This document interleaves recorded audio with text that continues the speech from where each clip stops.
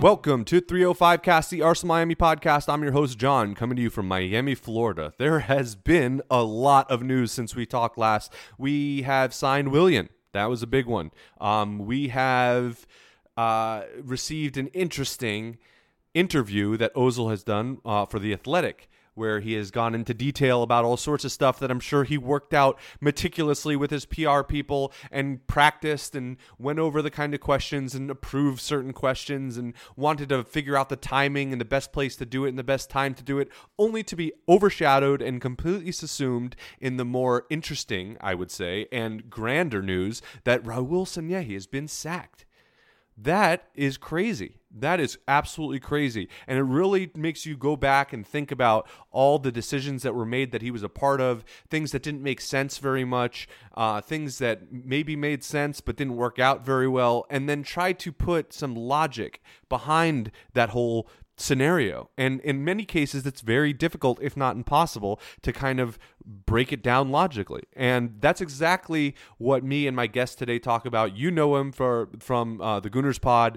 This is Mike, really funny guy, very intelligent guy. And it's his first time on the podcast, actually. We've known each other for a while now, and he was one of the reasons, him and Tom, kind of browbeating me back into this podcasting thing, that the one that peer pressured me into start doing this. So, there's a lot to be said about thanking him for getting me back into this. And we have a very fun, interesting conversation about the current state of things right now, and maybe a little tinfoil hat moments. But one thing I will say is that the conversation was so good, in my opinion, and this is the excuse I'm using, we didn't even talk about Ozil. We mentioned him and said we were going to get back to it, but it was completely overshadowed by the rest of the conversation, which just goes to show how interesting it is that this is the news cycle that we're in. So, look, I'm not going to talk about this anymore. It's a great conversation, and I can't wait for you to hear it.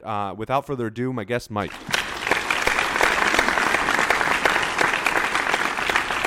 Mike, how's it going? I am outstanding, John. This is exciting for me, man. Yeah, there's been some interesting news recently, huh? There has, and the biggest piece of news of all in the last short period of time is your return to podcasting. I'm really excited by that, man. I know. I'd like to think I have something to do with it because pressure. You did. You and Tom both kind of pressured me into this. And when I say kind of, I actually mean, yeah, it was because of you guys. If you don't know, Mike and Tom from the Gooner Talk basically harangued me nonstop. When are you going to do your podcast? When are you going to do your podcast? And then I did it again. So here we are. And in part, thanks to you and Tom. Well, the thought process is that, during COVID and the age that we're in, the social injustices that are going on, we need more podcasts. I mean, that's the one thing that we need right now to solve all the world's problems is more podcasts. And right, here we had a podcaster, especially for Arsenal, because there's not enough Arsenal podcasts. Certainly not. Here we have an Arsenal podcaster, brilliant, already has all the experience, already has the microphone and everything. And he's just sitting on the sidelines, on WhatsApp all day. So, look, we needed this. And John, I'm just glad that you've given the world what they want because, everyone in the world wants this. And now that they have it, 98% of the people in the world want it. Don't overestimate. I mean, everyone's a stretch. Fine. 98%. Yeah. That's fair. 5 some odd billion people are all tuning in. Yeah. Understandable. So, look, one thing that I like to do when people come on the podcast for the first time, I like to talk to them a little bit about how they became a Gooner. So it's your stage. Go for it. Tell us how you became a Gooner. I love telling this story. I can't tell it enough, but the people that have heard it before absolutely hate it. So tune out for the next 30 seconds, but please come back because we're going to talk about some other things. My history is way back in the olden days, 1988. I moved over to London with my parents. I was 15 then, and was there for a couple of years. Didn't really know what to make of the whole move. Didn't know anything about anywhere other than Northern Virginia. And instantly I started riding the tube. I tried to assimilate as much as I could into the culture, and quickly it became obvious that the best way to do that was, to take on football. And I always played football, soccer, if we want to call it that, as a youth. So I don't think we do. No, I don't, but I'm not gonna get angsty about people who do, but I realized that was quickly, the way to kind of get into things. And I lived on the Piccadilly line. I needed a quick, easy way to get to a stadium. I actually lived not far from Chelsea, but they were just a lowly second division team at the time. So hopped on the tube one Saturday, got off at Arsenal, walked down the street, followed everybody into what I later realized was the North Bank, and that's where it started. I just fell in love. Didn't hurt that was the 88-89 season. So again, having no idea that I was latching onto a team that had pretty much not done much other than one World Cup, one FA Cup in almost 20 years. But it was an amazing season. The way it ended just cemented it for me as being an Arsenal supporter. And it's with the exception of some years when I really wasn't able to follow the team after I came home, it's been 32 glorious years of there you go. Nothing but successes. Only successes, 100% Exactly. successes. And no, it's interesting you said the World Cup, but it reminds me. I remember seeing that when all the French guys won the World Cup, it actually the news line said Arsenal win the World Cup. So that front page is on the walls of the media center in the Emirates. When you finish an Emirates tour, or if you're a member of the media, that picture is right there, and it's true. They did win the World Cup. Yeah. I haven't seen Barcelona win the World Cup. Or Chelsea. They're always talking about the Champions League, but I'd rather win the World Cup than the Champions League. So take that. Anyway, Champions League is a feeder league anyway. So yeah, apparently. I mean, we're talking now right after Lyon has just decimated Man City, and after Bayern just ripped Barcelona apart. Yeah. So Spain's done. That's all. Did you see Mbappe? I hate to be somebody who always sticks up for and does research on and absolutely is tied into everything having to do with La Liga, because right now you've got to be feeling pretty bad about yourself. I can't imagine anyone that would do that, though. Do you know? Can you think of anyone off the top of your head? Well, I mean, and worse would be if you have a mate who is really into the Bundesliga, because they've got two teams in the final. I mean, that would be the worst case scenario I can think of at this particular moment in time. Speaking of which, Mbappe just tweeted out. He said something like Farmers League. Yeah, it was like a clown face, and then Lacazette also tweeted out. So look, it's good. It's good for football when all these leagues are doing well, and I think it lights a little bit of a fire under the Premier League to step it up and kind of get off their high horse in certain regards. Because I feel like in a lot of instances, the Premier League tends to feel superior, and I think in many instances they are in terms of financial aspects and viewership and stuff like that. But in terms of talent coming out of these, countries, there's a lot of good talent in France and Germany right now. Yeah, and there's a lot of good talent and management in those countries as well, because they're putting together teams, and I really mean teams, with players that aren't even just homegrown, but they're from other places, much like the Premier League tries to do. But they're doing it the right way, and we're certainly not. Yeah, I mean, look, we have what's looking like one of the best wingers left backs in the world right now in Alphonso Davies. So, and he's Canadian, right? Yep. Almost American, we'll call him. Well, yeah, he's like America's kind of straight. He's Canada's Pulisic. He's like America's. For those who don't know, Canada's kind of like the kind of conservative neighbor over a big meth lab. That's basically what Canada is. Kind of just keep it down, eh? Yeah. Anyway. I thought you were going to say, for those of you who don't know, Canada's right above the U.S. I'm like, what is your demographic if they don't know that? I see some people from all over the place, but I just wanted to make the meth lab joke. That's why I got it in there to make the meth lab joke. Well, it's pretty accurate. Yeah.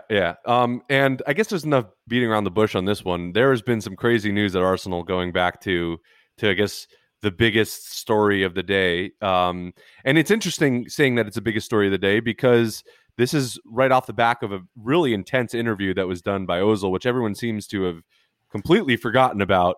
That Ozil, and if I was Ozil's management and PR or whatever, and this was some kind of a strategic move to interview with Ornstein to get his name out there, it's completely drowned out. It was. Yeah, I mean, let's be clear, it was exactly that, and maybe that all of a sudden Arsenal, after seeing that, said we gotta top this with something.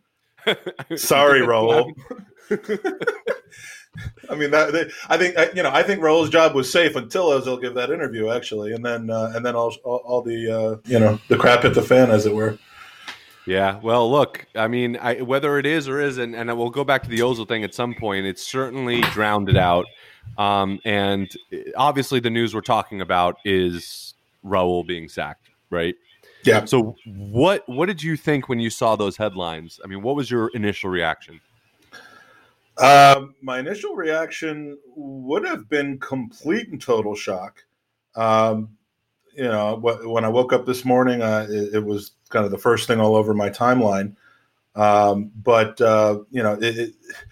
It was more just surprised that I saw a couple accounts actually tweeting about it yesterday, which I rubbished. I thought was absolutely ridiculous, and then they turn out to be right. One of them is this rodent, the gerbil. The gerbil, and I gotta give it up to the gerbil just because I tried to kind of latch on to his or her fame today by mentioning a charity that we run, and they were pretty accommodating to it.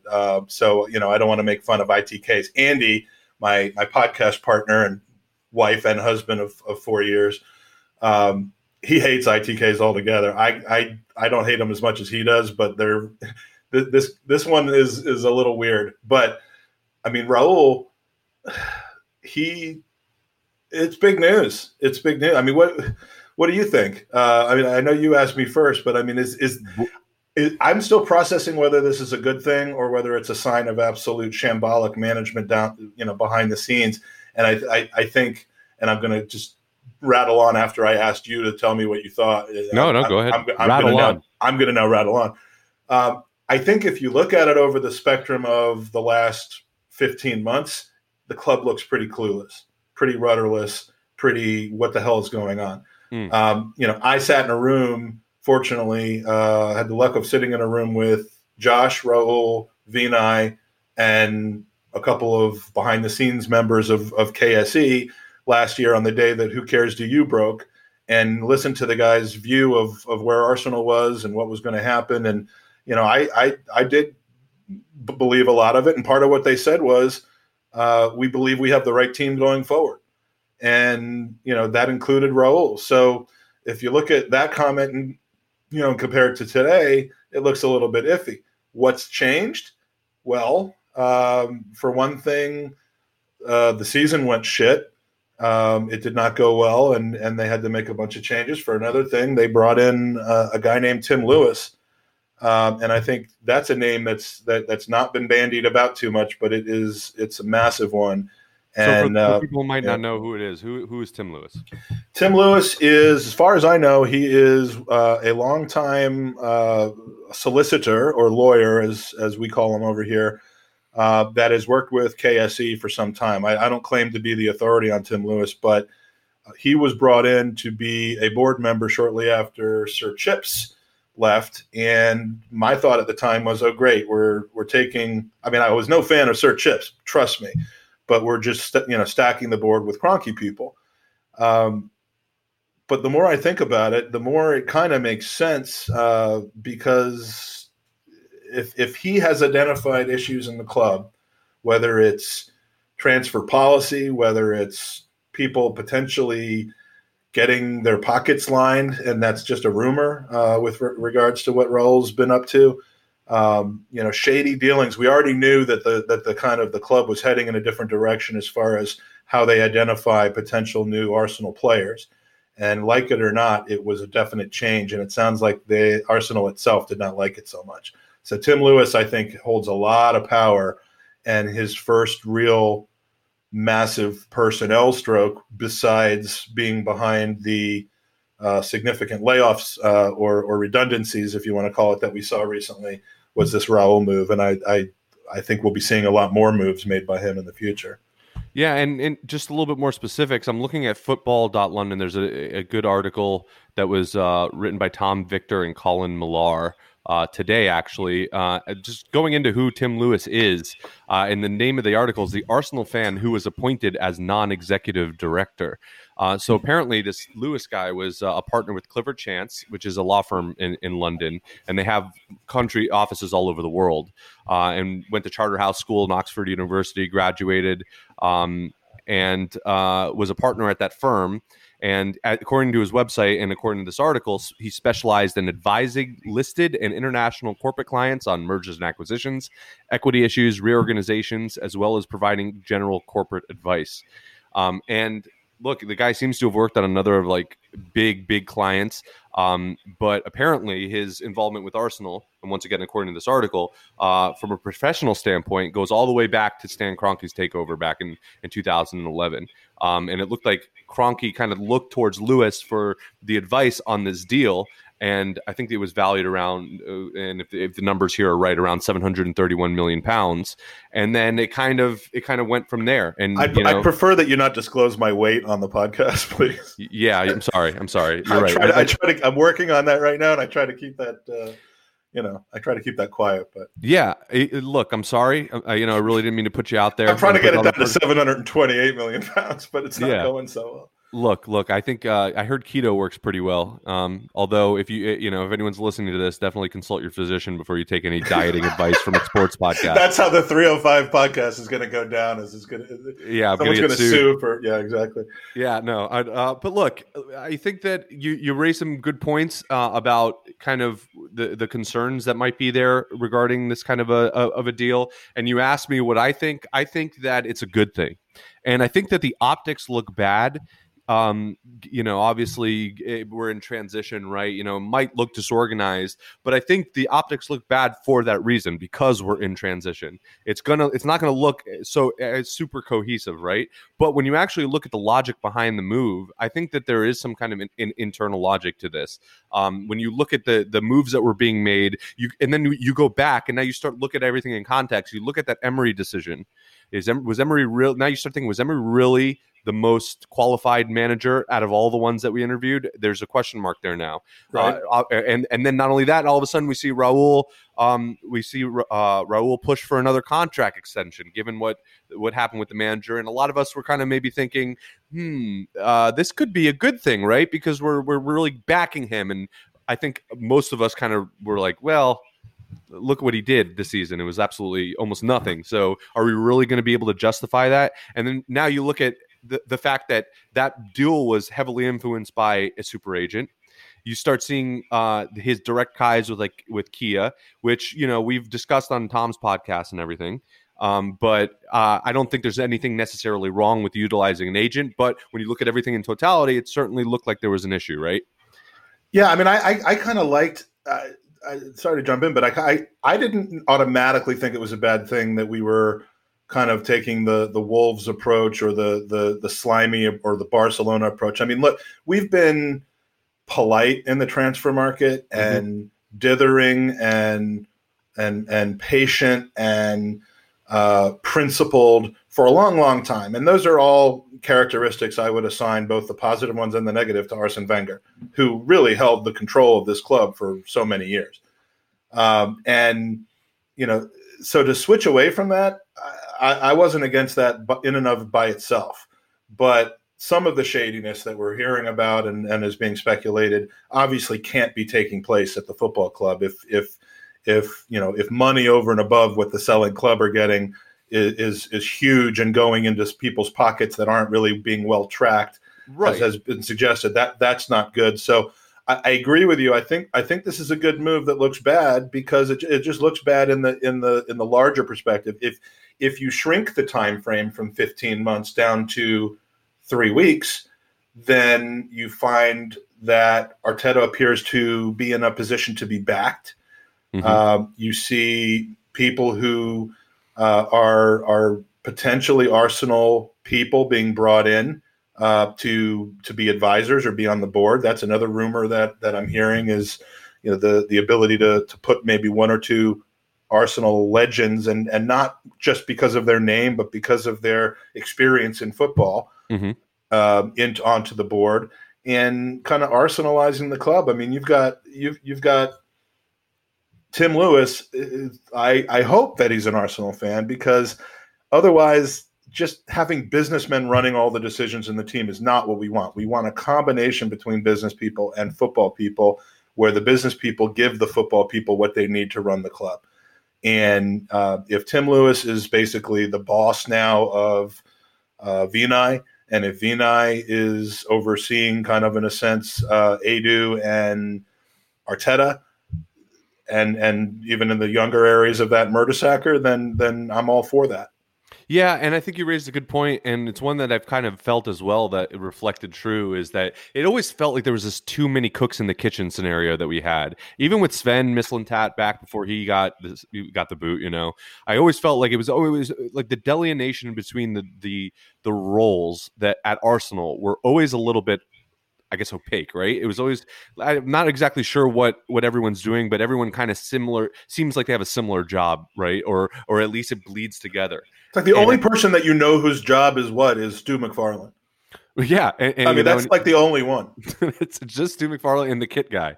And Gunnersaurus, but I mean, we all knew that was Carl Jenkinson anyway. Yeah. Well, it might still be. I think it still is. I mean, have you seen Carl Jenkinson recently? No, I mean, I've seen him inside the costume, but that's about it.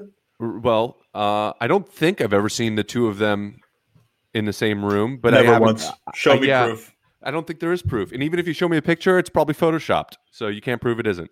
Exactly. Yeah. So, all right. Well, now that we got one mystery out of the way, I guess we can consider exactly where we are now that this change has happened. And I guess you could debate whether it's a good thing or a bad thing, or if it looks good or if it looks bad. And I think we've covered some of that. But in terms of what when you saw this change, Raul, come in the first place, he was brought in from Barcelona, February 2018. There was a big transition at that time between one of our longest standing managers, and obviously in Arsene Wenger, who is more than just a manager. It wasn't just picking the team. He had his fingers in every aspect of this club, right? He was Mosque un manager. Yeah, Mosque un manager, right?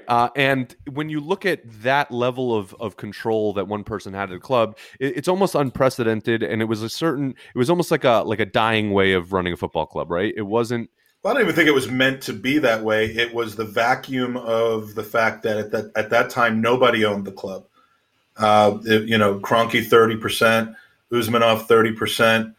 Lady Bracewell, and I mean it was a hodgepodge until really 2000. I mean, I know the final purchase was 2018, but I don't even think it was until 2011 that he took over. So there was a period of time where, was Kroenke going to put his mark on the club when he only owned 60-something% of it?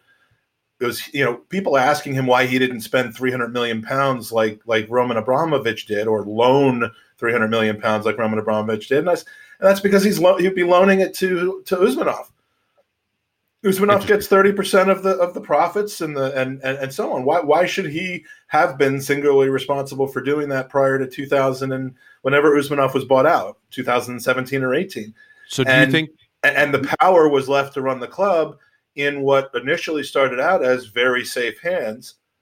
And then those hands started trembling a little bit, and no one was there to mind the store. That's the problem. Yeah, well, and if you recall, at that time, it wasn't just Raul and these guys. It was Ivan Gazidis was still here at the time, and there was and we could, without getting into too much about Ivan Gazidis, because I think everyone kind of feels the same about him.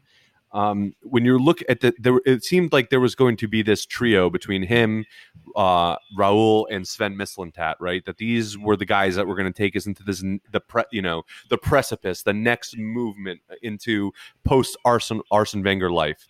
And then obviously a guy to find the players, a guy to make the deals, and a guy to run the club's marketing. I mean, that seemed to make sense to me at the time. Right. But there's an internal logic in that. But then Ivan effed off to Italy. And now you're left with this kind of power struggle, I think, between maybe Vinay and Raul and Sven. Certainly Raul and Sven, as we've learned later on. And I think that in a time where the ship needs to have one captain going in one direction, or at least multiple people working together to go in the right direction, I think what we started to see was a lot of different moving pieces that didn't really work together. Would you say that's fair?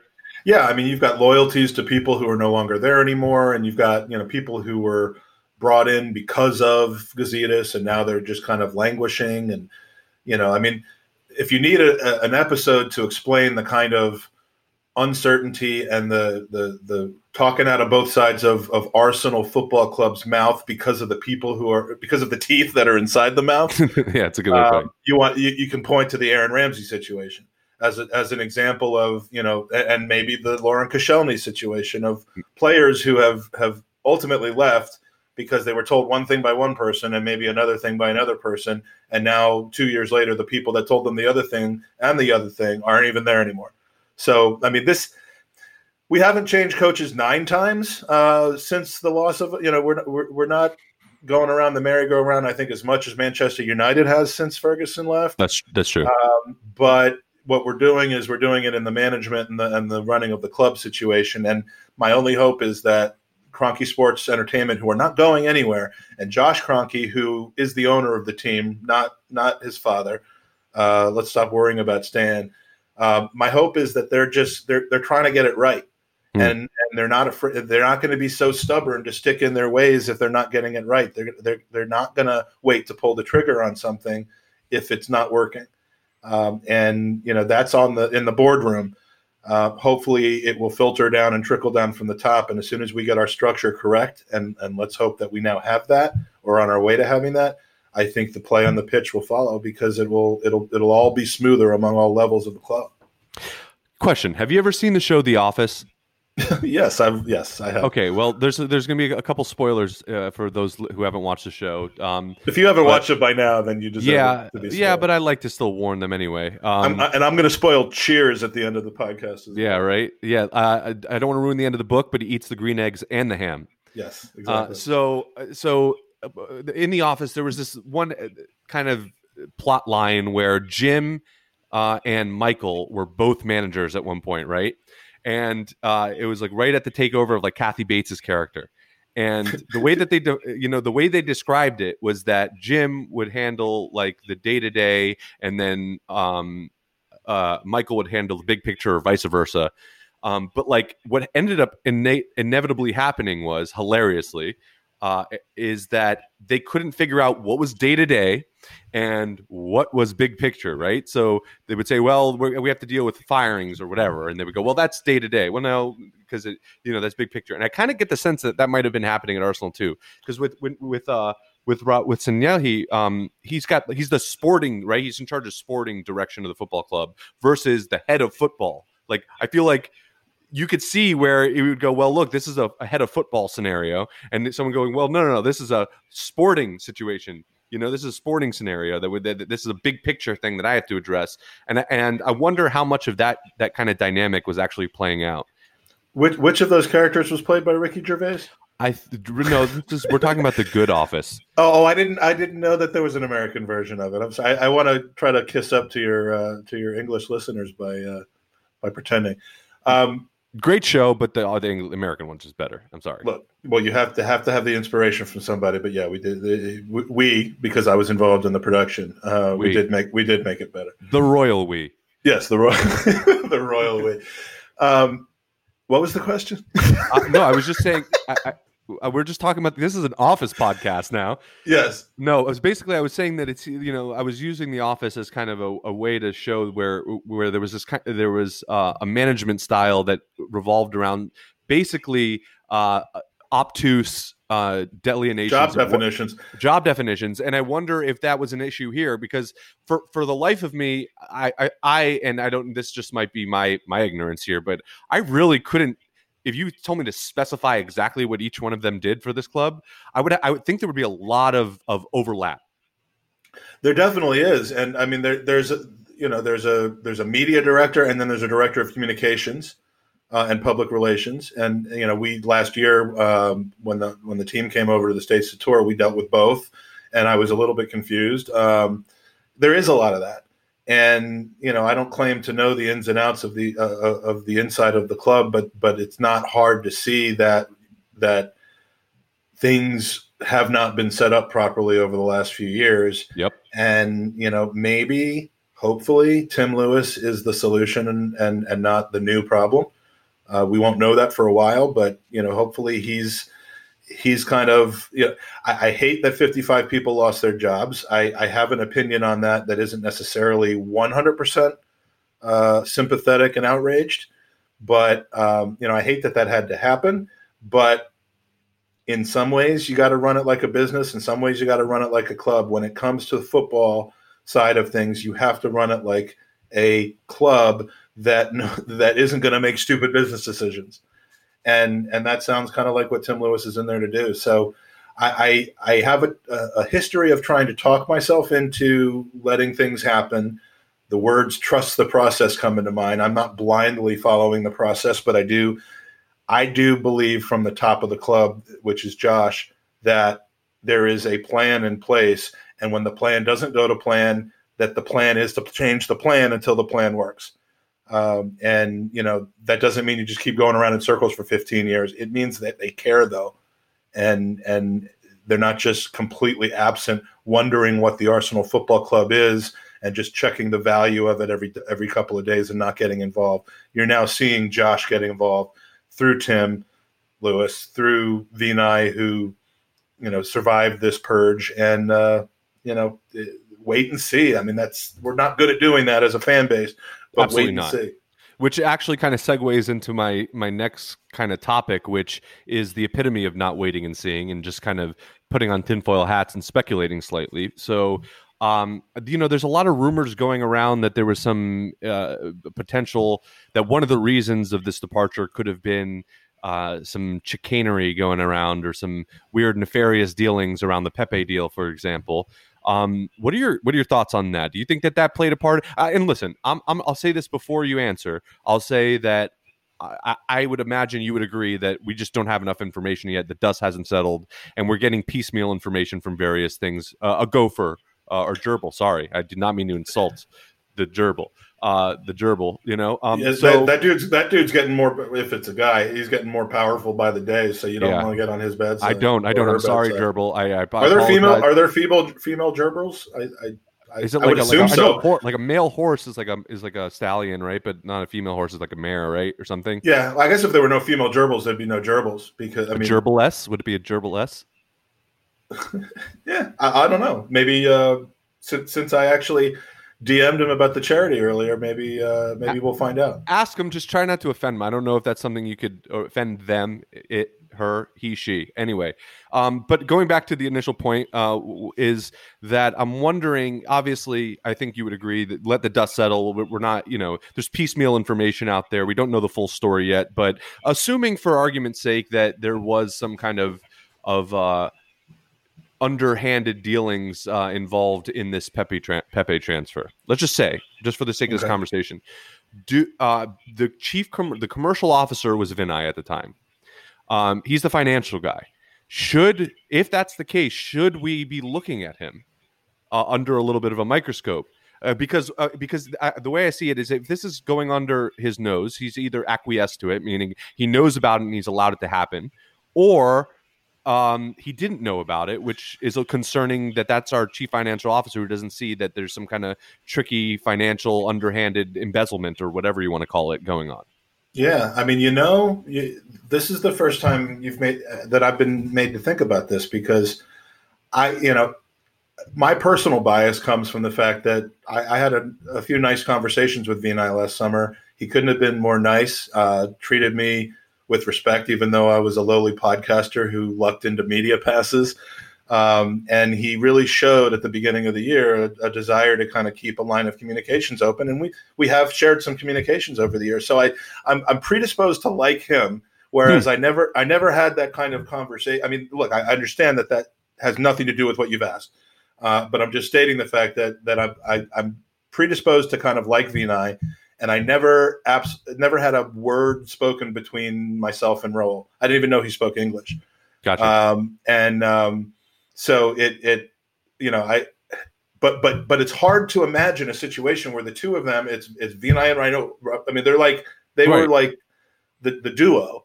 Right. And, in any company, if you have two people who are so interchanged and one of them turns out to be a complete scumbag and pilfering from the club or doing things that puts the club into disrepute. If those things are true, then how much could the other person really not have known about it? It'd be fascinating to find that out. I mean, I clearly the club doesn't seem to think that he was either in on it or complicit with it, or they wouldn't have announced immediately that he was assuming his position, which is what they've done in their statement. I mean, Vinay for right now is whatever Raul was.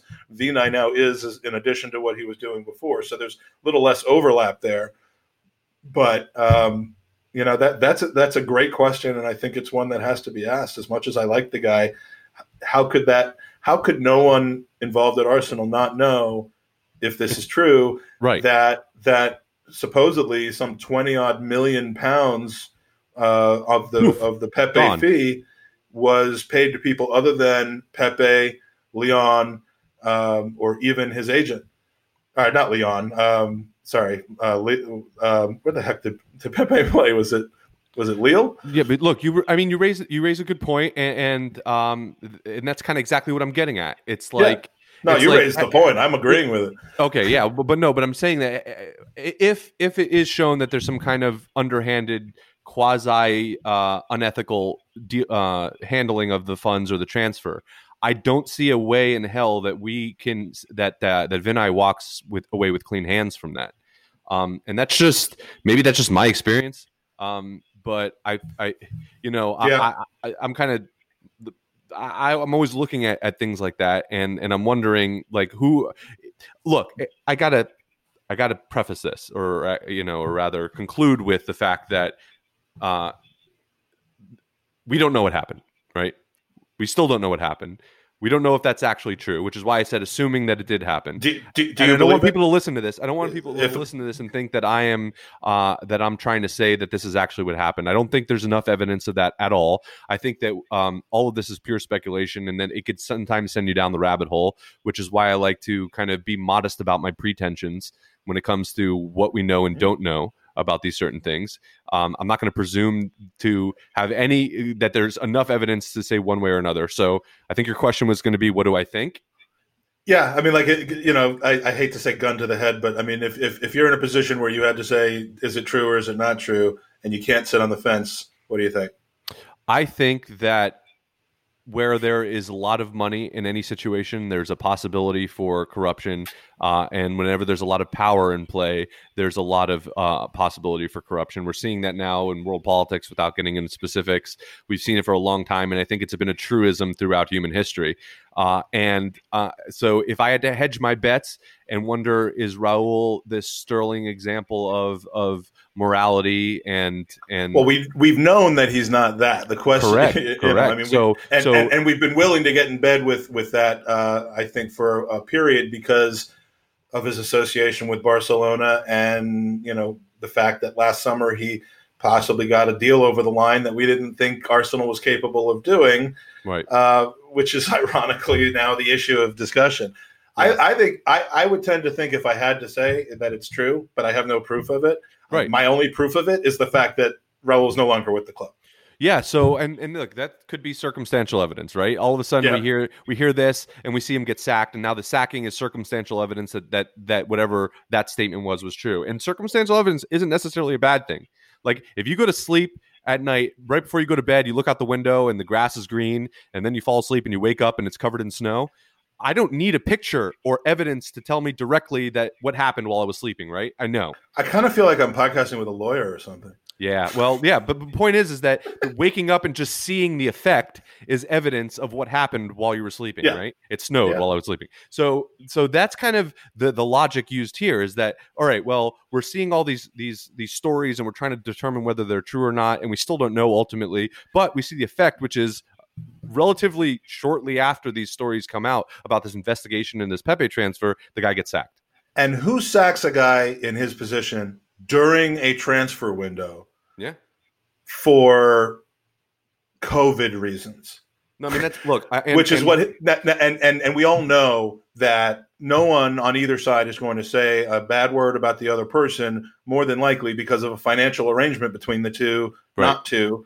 that isn't going to be pierced by either side. I mean, that's I wouldn't expect to see anything negative out of him until whatever blackout period that the Unai Emery satisfied before he started slamming Arsenal at every turn. I mean, was that exactly 6 months, or was it near? I mean, I have to research that because I don't think that's a coincidence. No one's going to hear anything about this from either side anyway. I don't think so. I think this gets swept under the rug. I think that this is they might have, if he did kind of embezzle something or did something unethical, no one's ever going to say anything about it. It'll take some kind of investigative journalism. So it's all speculation now. And I want to emphasize that point because I don't think that there is nor will be enough information to make a smoking gun analysis over these transfers. You know what? I hope not unless Vinai starts leaking information to the Gooners podcast. Yeah, well, let's hope that happens, or still working on that, or to the gerbil. If all of a sudden the gerbil starts leaking emails, we just have to wait. I'll be very jealous. I'll be very jealous if that happens because I'd like to think I have a better relationship with Vinai than the gerbil than a rodent does. But hey, do not call him a rodent. I don't think that's an insult. That's like. Well, I was about to make a I don't think it's an insult to say a gerbil is a rodent. I'm not saying a gross gerbil rodent is a mammal. Is it? It is a rodent. Oh, okay. That's the order. It's rodent. Yeah, it's a rodent, and it's also it's a mammal. That makes sense, right? Yeah. I mean, I didn't say he was a lizard. That's true. Although I'm sure a lizard's going to pop up pretty soon with some. So let's see. Some transfer news. So gerbils are social animals and live in groups in the wild. They rely on their sense of smell to identify other members of their clan. They have clans. Wow. All right. And it's important to use what is commonly referred to as the split tank method. Anyway, I just learned. This is why you listen to the 305 cast, because you get legal information, you get football talk, you get what would it be called when you talk about animals? I mean, you get biological. I don't know the word for it, but yeah, I mean it's great. It's so good. They were once known as desert rats. Fun fact. There's 110 species of anyway. Yeah, I didn't think I would be Wikipediaing gerbils, but here we are. Well, the fact that he's been sacked in the middle of a transfer window. The fact that there was news a few days ago of an investigation that Pepe's name was brought up and all of a sudden he's gone. I think where there's smoke, there's fire. By the way, let me just say, I'm thrilled that we have Pepe. I don't care. I'm not overly bothered that it was 72 instead of 55 or 60. I think there were some other teams that were said to have been in the hunt then until we went over the top with our offer. And, so it isn't the signing of Pepe that I have any kind of an issue with. If he lined pockets in doing that, then yeah, he's got to go. But I couldn't be more thrilled that Pepe's on the team, and between him and Wilfred Zaha, who was they were the 1 and the 1A that everyone was talking about last summer. I'll take Pepe every single time. Yeah, and look, I think there's could be arguments for both of those players, and I think that ultimately my concern is right what you said, that if it was done, if there was some impropriety in the deal, and then you consider the fact that the alternative would be possibly getting him for less and getting other players, like how much, like if there was some kind of a, like you said, pocket lining, then you have to question, is that a fair market value for the player, or could we have gotten him for less and then used the other funds, or gotten a player like Zaha, who I think would have been fine, and then use those funds to strengthen the squad in other areas and we haven't even touched on other deals like Luis and Cedric and Dennis Suarez. Remember that was a thing. Yeah, that worked. You know what I'm saying? Yeah, I mean, and look, transfers. I think we made another cheeky bid for Luis, and they sent us Dennis instead. Probably. I mean, that would have been classic Arsenal. So yeah, but look, then we also have to look at like Tierney, players like that, and Martinelli. So I think that ultimately we're hopefully can get some more light on the situation. I have my doubts that it'll ever come. I think that they might have washed their hands on this. Everyone's kind of unless one thing happens, and what I'm wondering is, is it possible that this was a preemptive move? I mean, I don't know enough about the FA and regulations to know whether this kind of dealings, if it was true, would put Arsenal as a football club at any jeopardy of sanction. Maybe. I mean, if So Manchester City, if City's been left free to play in whatever European championships they don't get knocked out of prematurely, then we've got a lot to say. It takes a lot of nerve for an Arsenal fan to say that, but I mean, so you think this might have been some kind of like a prophylactic measure to prevent from getting, some kind of sanction or something? I know you're smiling. You think you're just going to use that word with me on the podcast? I'm going to let it go. This is why I want to. I mean, I know this is an audio podcast, but we're looking at each other right now. But just for that exact reason, I wanted you to see my eyes light up. My eyes light up, and I'm just going to go right past it. You did. You looked like a kid on Christmas. Like when I said prophylactic, you were ready to go. It was almost like I swear I saw some drool roll down your lip. You're ready. But yeah, look. Do you think that it was some kind of like a protective measure to avoid any kind of and then if it was, do you really think that would deter the FA from investigating if there were some underhanded dealings? I didn't think that until about 2 minutes ago, where the thought popped into my head. Now I'm starting to work myself up, getting worried about it, because if we've set a foot wrong, we're going to be suspended from the Premier League for 10 years. I mean, we'll be deducted 161 points, which will take us all the way down to League Two. They'll take away all of Wenger's trophies some reason. Yeah, they'll do what they do in college basketball here, and they'll vacate all of our trophies. And next year we'll be playing at Gander Green Lane again against Sutton to try to get back up into the FA. I mean, it's just, if it could happen, it'll happen to us. But I don't know. I mean, I don't know enough about the rules to know whether there's kind of a free for all on how you get deals done, as long as you're not causing doing tax evasion and stuff like that. But I don't know if there's rules like that, but the quickness of the action leads me to wonder whether it is truly over or not for that reason. And maybe that. And look, it begs the question: we're self-policing in a sense. Yeah, and we're assuming the worst here, and I've been very careful throughout this podcast to kind of to say, like, listen, I've been very careful to try to get you to go the other way. and here's the thing. I'm gonna say something right now. I truly hope, from the bottom of my heart, that both those 55 layoffs and this firing are really at face value for COVID. I really would hate to learn that the club is using COVID as a pretext for doing all sorts of things. You know what I'm saying? It's like it's like an excuse. Like, my dog ate my homework, right? But you're using COVID, which is a serious thing. I really hope it doesn't come out that that's what's happening, because it would be a real shame. I'd be very disappointed. I don't think the club claimed COVID. Raul certainly did. Well, we don't know. Raul was responsible for the firings, wasn't he? Well, Tim Lewis is responsible for the firings. Well, no, I'm saying ultimately, if you think about it, this is the second time that COVID's being used to outline or to explain a decision that the club's made. I think the redundancies, COVID was used for that, and there may be some truth in it. Frankly, I think this might have been something they were planning on doing before COVID, and perhaps it waited this long because they didn't want to have the bad rap from it. But the club definitely said COVID was to blame in large part for the redundancies. I don't believe that they've said that in the case of Raul. Raul has said that, and I would expect him to say something like that. Yeah. He's not going to say, you know what, I made some mistakes. He said, I feel helpless. He said, I'm not happy, but I have nothing but respect. I'm still a Gooner.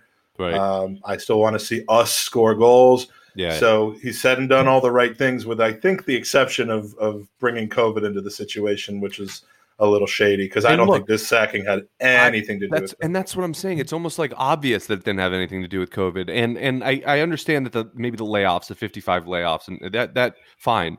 But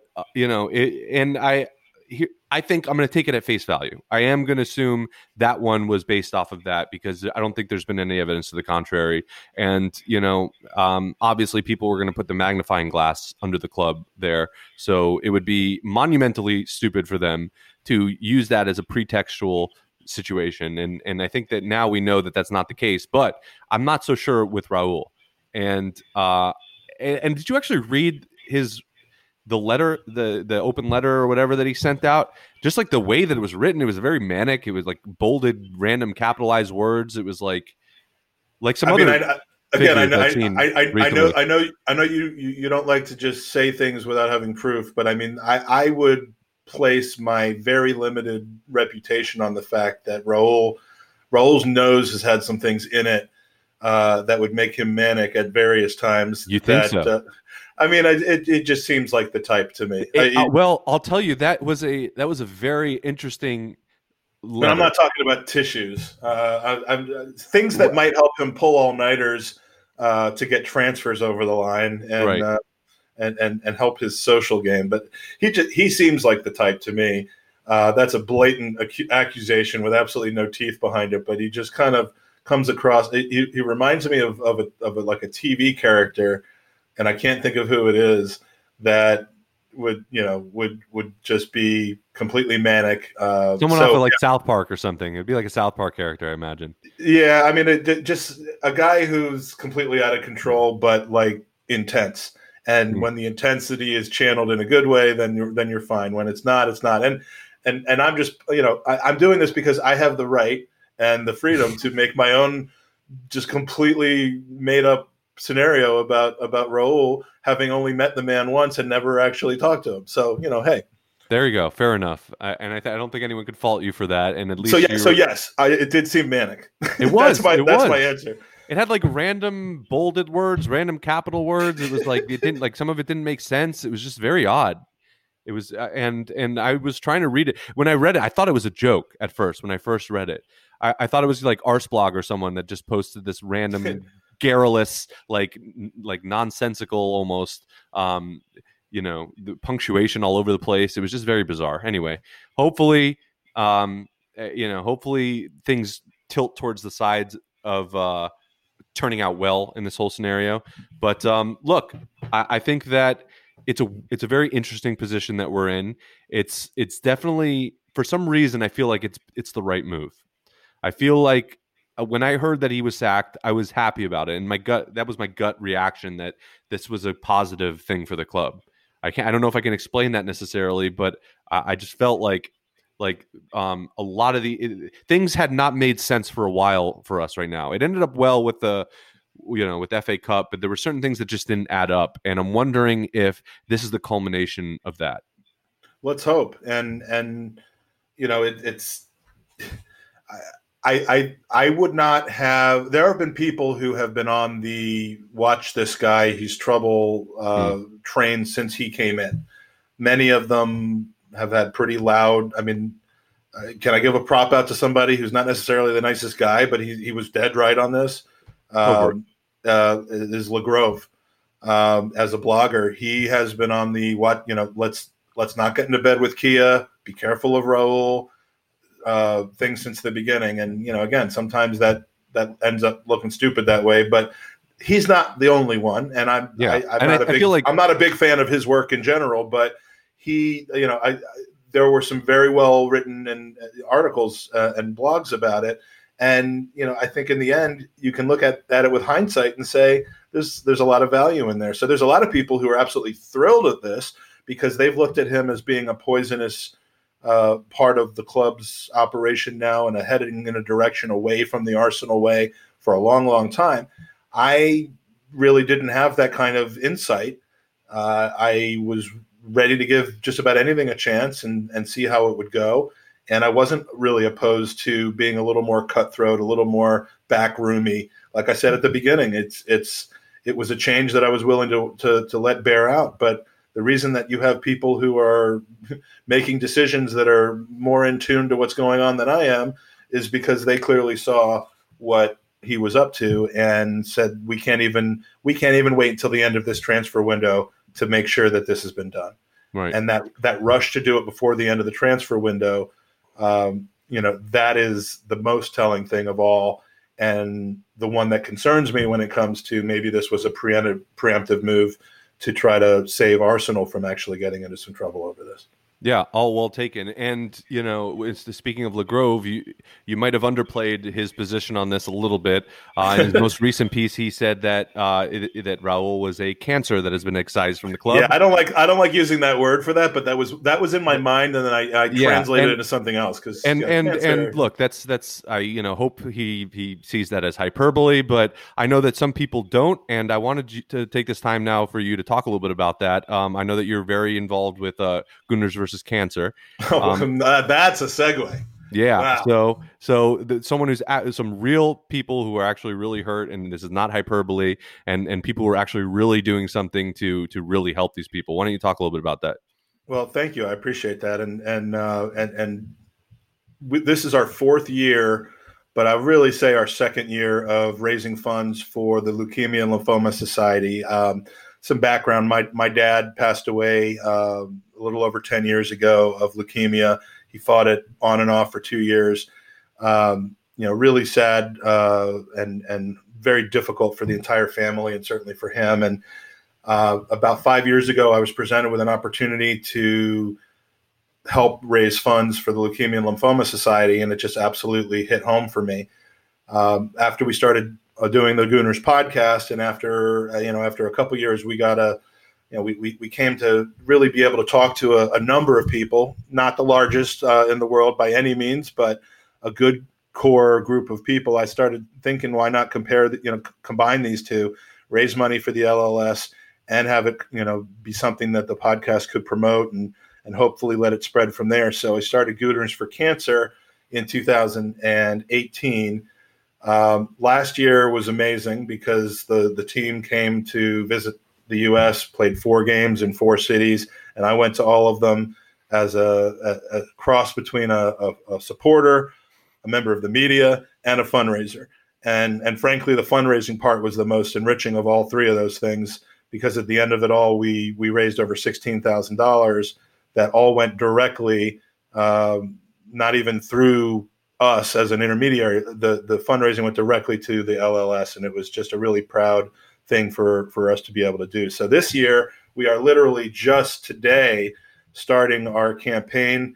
We're going to be doing a lot of different things to raise money. Obviously, we'll always accept direct donations on goonersversuscancer.com, goonersvscancer.com. It takes you to an LLS website that you can donate with your credit card. It's a direct, secure donation. There's no fees like on certain crowdfunding sites. And it is tax deductible if you're in an area where tax deductibility is available to you, and obviously you will want to consult your tax specialist on that. as podcasters do not provide tax advice, but yeah, we're going to have a couple of FIFA tournaments that are run, FIFA Champions Leagues that are run for the Xbox platform and the PS4, where there'll be an entry fee that goes completely to the charity and a prize that'll be pretty nice. We're going to raffle away some incredible items. We'll be announcing them shortly, but they include gear that's signed by Arsenal legends. We've had the cooperation of guys like Alan Smith, Kevin Campbell, been talking to a couple others who have appeared on our podcast this year as well. And it's just going to be a really good year for giving to a charity, if you can at all possibly spare charitable giving with all the other good causes that are going on right now. So Gooners versus Cancer is being launched, and hopefully will be a good couple of months for people giving generously. It doesn't matter whether it's $1, £1, $5, whatever the case may be. Anything will help. So, and again, just if people want to go do it, where can they find it? The webpage is goonersversuscancer.com, and that will take you to an LLS page. There's a bit of a story about how it started, how the Arsenal support has actually affected people within the LLS positively. And again, you can also follow on Twitter, Gooners versus Cancer.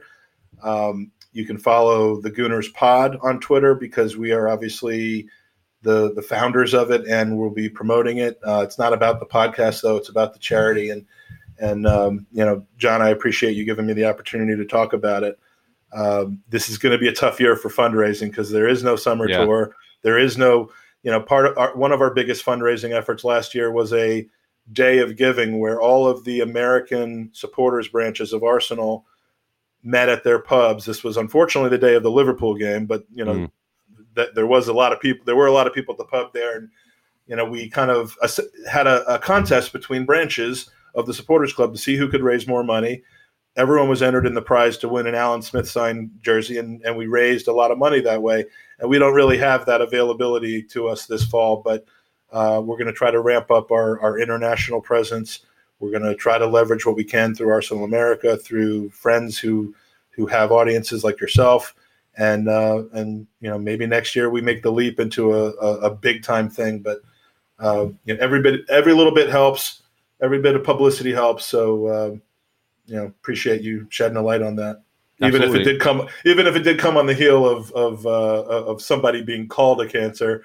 Whatever. I'll do just about anything to draw attention to Gooners versus cancer. Yeah, and that's kind of why I used it as a segue. I think it's probably hyperbole, and you heard the turn of phrase, but I think that it's an important issue, and a lot of people have. I would say most, if not almost everyone, has. If they hadn't had a family member or friend directly affected by it, knows someone that's affected by it. My grandfather died of cancer, so everyone has a story like that, and it's great that you're doing this. And I think that when you utilize this fandom for helping humanity, that's always a positive thing. So I'll be happy to have you talk about that. It's no issue. One thing I also want to talk about, another interesting segue. I had recently interviewed Dilly, as you know, who is the president of the Chicago Gooners. Love Dilly for the Gooner Talk. She's wonderful. And we had a great talk about how she became an Arsenal fan, a little bit of her background. So if you get a chance, go check that out on the Gooner Talk, the article I did on that, and make sure to watch Tom's Tactical Breakdowns. And then also, she said that you tried something called Malort when you were in Chicago. So first of all, I wouldn't say that I tried it, but yeah. Well, I was told you tried it. I was forced to try it. Okay. I'm talking about the intent. I did not mean or want to, but okay. Yes. So ask your question. All right. So my question is, and I guess I'm going to revise it now, is that at some point in time you had Malort in or around your mouth? Well, yes. I mean, it went through my entire body. Okay. All right. I'm ashamed to say. So what is it exactly? As best, I'm not going to do it. I'm not going to do it justice because as far as a description is concerned, it is a liquor that is extremely popular / associated with the city of Chicago in the U.S. And I believe, it's something from, and I'm sure you've got this up on Wikipedia. It has something to do with like wormwood or something. It is the worst tasting substance in the history of the world. And I was in the world, and I can't even do it justice. It tastes like smoke and death, and like if you collected the water at the bottom of a hill that had run off of a cemetery at the end of a rainstorm, it would taste better than what this tasted like. But anyway, but the story is it's like a badge of honor. It's a rite of passage. And if you go and visit the Chicago Gooners at the Globe Pub, which is another famous, it's for Arsenal lore. If you're ever in Chicago, go to catch a game at the Globe Pub. Go see Dilly. Go see Meredith. She's a fun person to hang out with. But it's a great group. But they will take you and make you have a shot. It's generally for like rallying purposes. It's decreasing car engines. It's for rallying. It's for decreasing car engines. It's for murdering people in the guise of, hey, we're going to go to the pub. But I believe I had a shot at halftime of the Community Shield where we won in a shootout, and Kolasinac played so well in his first game with Arsenal that I went out and bought a Kolasinac shirt after that. Nice. But and that when you buy a Kolasinac shirt and that wasn't the worst decision you've made all day, then you know that you've had Malort. And they got me into taking it. I probably had 2/3 of the shot, ran to the bathroom, and some guy who apparently makes a habit out of finishing people's Malort shots finished it all. But Dilly couldn't be sweeter. She's great, and I don't really hold that much of a grudge against her for making me do this. But I will not be tricked into doing it again. Well, I think that's a better place than ever to end it. So if people want to get you on social media, where can they find you? You can find the podcast, which is 90% of the time, unless we're trolling, 90% of the time, the Gooners pod is me. The other 10%, it's Andy. I have my own Twitter account, which is at Mike is a Gooner, but I really don't tweet that much from there. You can find the Gooners versus Cancer at Gooners versus Cancer. And, check out our YouTube channel. You can, you do a great pod. We do a pod every once in a while now. We see now that you're podding, we're starting to take a break every once in a while because life gets busy. But we are going to try to, especially during Gooners versus Cancer, have some great guests on, have some great shows. I'm sure we'll have you on. Even though we're planning on having great guests and great shows, we'll still have you on. And of course. And you can find that on YouTube, but actually you can go straight to it at goonersubscribe.com. So great. Now that you've made a list of all those sites, get on it. And John, I appreciate you. I appreciate you having me on, but I more than appreciate you getting started again because you have good things to say and unique approaches. And 4 years is too long to not have you on the Arsenal Twitterverse and Podverse. Well, so welcome back. I appreciate that, and I appreciate you coming on. It was a great chat, so we'll definitely have you on again. Cheers, mate.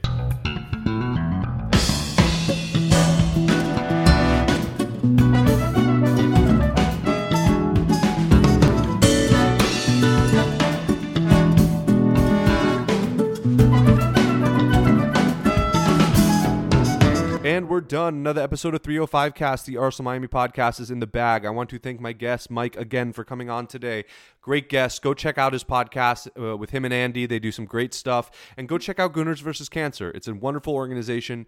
Donate if you can. I know it's very difficult nowadays, but look, these times, you got to do what you can. And there's so many good organizations out there, but I think everyone either knows someone, a family member or a friend that's affected by cancer in one way or another. So at least go check them out, follow them, give them some support. That's what being a community is all about, and community is so important nowadays. So go check them out for sure. Look, we're in a very weird position as Arsenal fans right now. It's a little bit uncertain as to what the future is going to look like. This rebuild was always going to be a rocky road, but we really maybe didn't expect exactly what the highs and lows of it, right? I mean, coming off of this FA Cup, and think about that was like a couple of weeks ago that we won the FA Cup, and yet here we are, and there's so much uncertainty now. It's very confusing. That being said, like I said on the podcast, my gut feeling is telling me that this is a positive thing, that this is a good thing for the club, and hopefully that intuition plays out well in the end.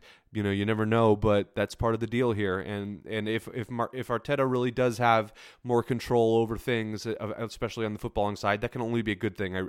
I've seen what he's done with these players and the belief that they have in him, and the fact that he'll stand up for them and fight for them.